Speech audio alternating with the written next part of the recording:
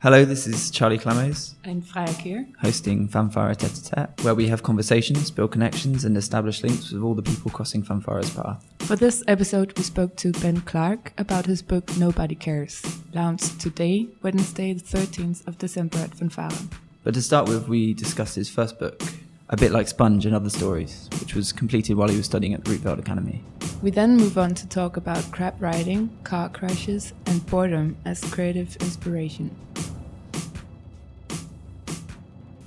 It was a graduation project, and so after the green lights in January, I didn't really know what to do, and I thought I'd like to make a book, so I didn't have any content, so I thought I'd just start writing, and it was a diary that I write every night. Yeah, it was a very uneventful period where I didn't do a lot. I think we had an Xbox, so we played FIFA a lot, as you probably know. Yeah. And you won a lot. I won a lot. That's very important to mention.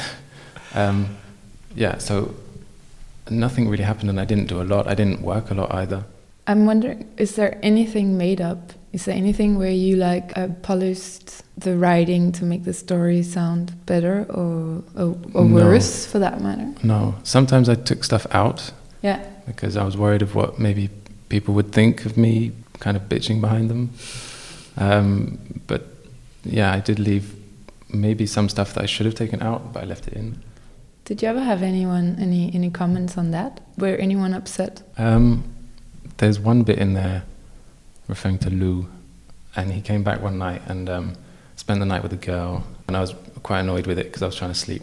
So I wrote it down in the diary, and then later on, after he was kind of trying to say to this girl, like, no, I haven't been sleeping with anyone, then the date was there, and it said Lou came home and slept with this girl, and that was kind of awkward. He kind of wanted it out, but I thought it was important to leave stuff in. It's kind of like a captain's log in a way, just this happened, or I saw this person and they did this and that. Yeah. But yeah, obviously I think it is quite like a portrait, maybe more of Lou than me, because he's always in it. But yeah. Did you actually read it through afterwards yourself again? Mm-hmm. Did you learn something by reading it through? Not really. No, I didn't. I noticed there was this sort of like kind of pattern forming tendency. Like, to give an example, there was one where you said like people kept dropping things today. And like you mentioned 3, maybe 4 different things, and it was like two where you saw, and one where you just saw something that had been dropped on the ground. And I think there's quite a lot of instances of that. But it was kind of what Charlie and I spoke about before, that there's this tendency of using repetitive things coming back, but in a sense that also describes a lot of the content. So it's a writing. I think also it depends what you're kind of thinking of. Like when I sat down to write it, as you're saying, like this thing dropping, maybe I just thought of that all day, and then maybe it was actually a really interesting day, but just these 3 things that were dropping is what happened on that day. And I can imagine that, if I'd have thought about it the next day and then rewritten it, then maybe I would have thought, actually that happened, and that was quite interesting. Did you notice a difference? Because you said you were writing it throughout like a period of 4 months. Mm-hmm. Did you notice a difference in people's behavior once they started becoming aware about the fact that they might be characters of your book? Kind of. Yeah. They would mention it. Like, I think in the beginning I was quite critical of people's cooking. Yeah. But I wouldn't say it. I'd say, oh, this is nice. And then that night I'd write like, oh yeah, wow, we had this food. It wasn't very good. And then Johannes, he made me read them out in class. And then people would kind of take notice and be like, oh, and then if someone else would cook me dinner like the next week, then they'd say, oh, or they wouldn't want to cook me dinner because Ben would say something horrible about it or something. But they kind of got used to it, and yeah, I didn't want the book to be kind of self-referral in a way. No one gives a crap about Mike, that's why I'm acting nasty.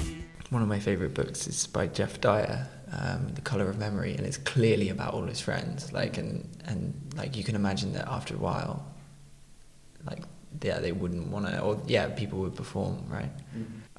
Speaking of that though, like, do you think, like, are you interested in writing a novel, or?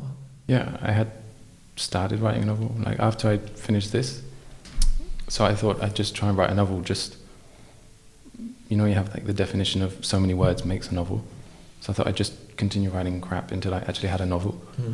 But I got like, I don't know, a couple of 100 pages into it, and then it was literally going nowhere, and I was struggling to keep it moving, and so it's kind of on the shelf somewhere. I'd mentioned it a lot to a lot of people, and now everyone's kind of saying, "Hey, so how's the novel going? Have you finished the novel?" And it's kind of like, "Oh no, I stopped." But I do plan to write a novel. What do you think was the hold up, I guess? With this one, every night I would just write it, and there was no real goal, I suppose. It was just it was what it is. It is what it is. Whereas the novel, the longer I spent on it, the more I felt, well, the more I was attached to it, obviously, and the more I sometimes I kind of think, oh, that's not very well written, so then I'd kind of try and rewrite it, but then that wasn't the aim. So then I think it was just the time it took to write it, I think I just overthought it. I think that's probably the main problem. That also links a bit maybe to the new book that we have here, which is very freshly from being printed. This one, Nobody Cares. I mean, this is the first real version that I see of the book now, or anyway, I mean, it's very fresh, and will be presented in Fanfare on Wednesday, so I guess at that moment we'll meet the public. But when did you start working on this publication? I think the beginning of September, when I moved back to my parents' place for a few months.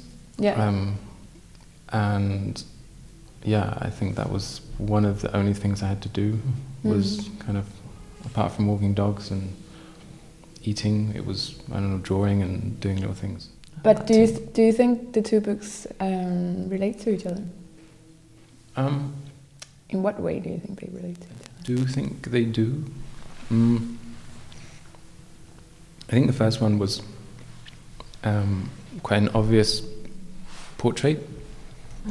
As I was saying, either of me or of my friends. I mean, I think it refers to everyone, so I think I don't know, did you build up a good picture of everyone in it? Actually. I think, like, I wouldn't know everything about Lou, but like I get a good picture of your relationship, I'd say. You know what you can do with your life, introducing of your Jaxie. I was kind of curious about, well, I mean, maybe it's going off topic, but I wanted to talk about the images that, like, they seem like they could be done quite quickly, but I'd be interested to know, like, how important is it, like, everything leading up to doing it? One of the drawings? Yeah, a particular drawing. They are done pretty quickly, yeah. How much do you, like, put a price on developing an idea in your head before you actually do it? Not a lot. I mean, they're really quick drawings, and also the text, because some of the drawings comes with text. Yeah, so sometimes I don't know, a lot of it is like these kind of motivational or like positive thinking kind of sentences, or things that are really nice, and and I don't know, I think I have a dark sense of humor, and then I think they're easily turned around with an image. So sometimes I'll just hear someone say something, and then I'll think of something and be like, ah. Yeah. And then I'll just write it down, and then when I get a pen, then I'll just draw it, and then it's normally the first drawing which is the best, so I just use that. Yeah. I do find that a lot of them are also, I mean, you kind of recognize them as also mundane observations of society or things around you, common day objects. Well, I'd say adding to that like to try and draw I think it's very easy to draw a parallel with the actual text, in that you put human faces on objects, and like there's a kind of tendency in the text to kind of ascribe some sort of pattern of behavior in something that's mundane or completely inanimate, you know? As you were saying, I don't have a lot of... there's not an enormous thought process that goes into the work. And I think that's just the way it is. And I think if I do overthink something, then it's generally not that good. This is where the novel went wrong, I suppose, right? Like where it was... I think so. That you were like trying too hard, I suppose, or like trying to create something rather than just observing. But maybe, I mean, then I do like it that you sit for quite a while and put an effort into writing. I mean, you said a couple of 100 pages, so that is already a bit. And then... a couple of 100 pages is a bit generous, but... Well, it was not really a question, it was just No, I was just going to say that I think I work well when I'm kind of in a bit of a, really cynical or like a bit depressed or... Yeah. And I think that's, I just moved back to my parents' place, which was really nice, obviously, but not really. And I think that fueled it quite well. Yeah. I wanted to kind of produce something. I wanted to have some kind of... I didn't want to go too long without making a book or doing a drawing or anything. So maybe I was kind of pushed in that sense to actually finish the book and do it quickly. But I mean, the drawing takes like, 20 seconds maybe maximum per drawing. So. But you selected some, right? See, that's what you said. Yeah, we selected and edited them down. Okay. I did a first so selection. It's like the best ones that you think, or is there some... I wouldn't say they're the best ones, but I think they're the ones that worked well. And that were not too offensive or... It's the end of something I did not want to end. Beginning of hard times to come. I was like, again, I mean, I don't want to like go on about it, but the name, this was the third thing that I observed in my kind of short reading of the text, was this kind of like, maybe this is significant, but probably not. Kind of, there was this sort of, I think nobody cares, maybe if it didn't feature in the text, certainly like captured a mood that you expressed in the other... The event text. Yeah. How do you see that observation, nobody cares? Like, do you think it's like a negative one or quite honest? I think it's, in a negative way, quite honest. I think there's a lot of things... Well, like, I think... well, I broke up with my girlfriend, and I think this book is kind of like a kind of venting that in a way. And a lot of the kind of nobody cares is, I don't know, I think it's quite a personal thing that I kind of felt maybe. That obviously, people do care, but it's, I don't know how to... Do you know the streets? You know the end of Grand Don't Come for 3, where it's like, no one gives a fuck about Mike, that's why I'm acting nasty. Do you remember that one? Yeah. It's the final song, and like it's 2 parts, and it's like 2 endings to this like concept album where he loses £1,000, he finds a girlfriend, he loses a girlfriend, and then like all his friends he perceives abandon him. Like, but then he kind of, the second alternative endings suggests that actually people do care, but they've got their other issues. Yeah, so everyone's got their own problems. But something that was not meant to be is done, and this is the start of what was. I was interested because the last time we spoke, I think you'd also quit your job, or like you were working in like this design place where it wasn't particularly fulfilling. What we were talking about mundane jobs and how work is a bit pointless. Yeah. It was in fanfare as well. Yeah. Are you like continuing with that like side of things, or are you just going to go and do your own thing now? Like, or do you think that this kind of that work could be a kind of boring inspiration in a way? Like, Kind of. I think it could be a boring inspiration, and you get paid for it, so that's kind of good. But yeah, I don't really, as we were saying last time, I don't really see the point in it at the moment. And at the moment, I mean, I'm kind of, I don't have a flat, so I'm not paying rent, so I don't really need a lot of money. So I can just, do scribbles and make a book out of it. And for the moment, I think I'm more focused on that and doing my own stuff than looking to work actively and get money for it. Hopefully, I get money out of doing this stuff, and I don't know, get rich. But so we can expect to see at some moment some more writing or illustrations or something in that shape coming from you. Yeah, definitely. I'm drawing some cars, car crashes, because I like. How you've been doing that for a while, right? That's an ongoing series. I did a few for graduation as well, and now I started, but like really big ones. 1-to-1? Not quite, but like 2 meters long. So that's kind of, now that's finished. That's what I'm working on. Specific question, but is that with pen as well? Yeah. Pencils, coloring pencils. Yeah. So that's a correct time-consuming thing as well, right? Mm-hmm. Yeah. I think the one I did, it took me 3 weeks. just one drawing scale. Yep. Wow, I'm curious. Yep, same. Is that one in France at the moment, or Yeah, is it? it's in France. Shame. Yeah. I have a photo that I can show you. Please. Show you Yeah. Do you want to see it now? Or? Yeah. I mean, nobody Why else not? can see it, but No, well, you can try to explain it. Shit, Wow. like, Wait. That is 2 meters ish long. yeah.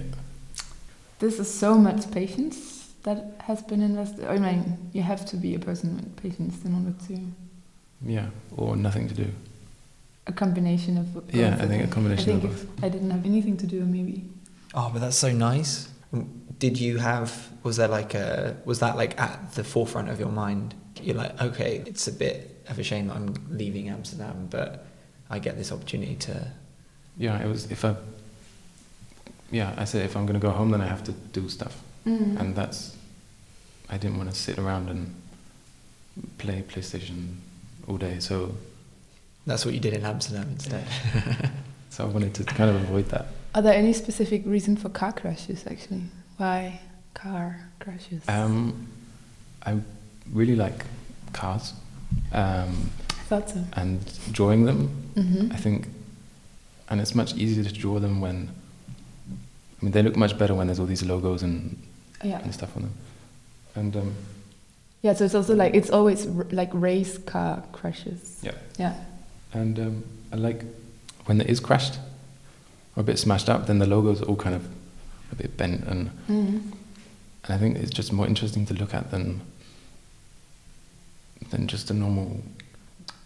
It's like slick, smooth thing, yeah. Yeah. There's also something, I mean, a bit of a contrasting situation of you spending 3 weeks or like so carefully drawing something which is happening in such an instant. Yeah, also it's like the image is kind of a bit blurry because it's like spinning around. So it's you kind of try and build up a picture of what the car actually looks like with like 10 different photos. Can you order a car from you? Did you earn anything yet on the cars? Nope. No? No, I don't know anything from anything Yet.